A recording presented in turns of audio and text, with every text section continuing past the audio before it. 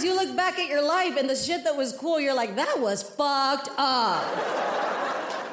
But we didn't know it was messed up because back then it was okay. It was acceptable. But see, that's the thing. We have to learn that throughout time, there's certain things you can't do anymore. It's not okay. Like when people are like, I can't say that word anymore, guess what? You never should have. Guess what? Not supposed to. It's just that now we have access to tell you like, hey, don't. Honestly, like for me, when I look back, I wanted everybody to like me. I would do things I didn't want to do because I wanted to be cool. And if they didn't like me, I always thought it was my fault. What did I do wrong? How do I fix it? Then in my 30s, I started thinking, I don't think I like you people. You guys might be the problem. Now in my 40s, I'm like, fuck everybody, I got plants to water. And that's it. Love it. Love it. I love it. I love getting older. The older I get, the less I care. I just had a birthday. I turned 43. Amazing.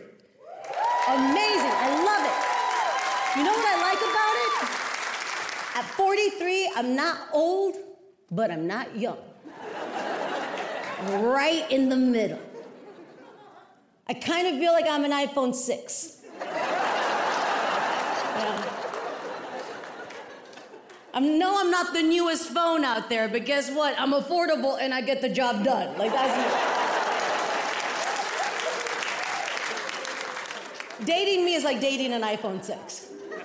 Like, yes, the younger women have a longer battery life.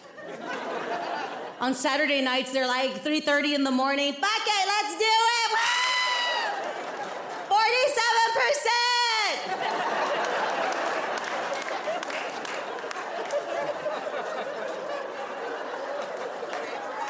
47%! Me, I'm an iPhone 6. 10:30, I'm like 1%, shutting down.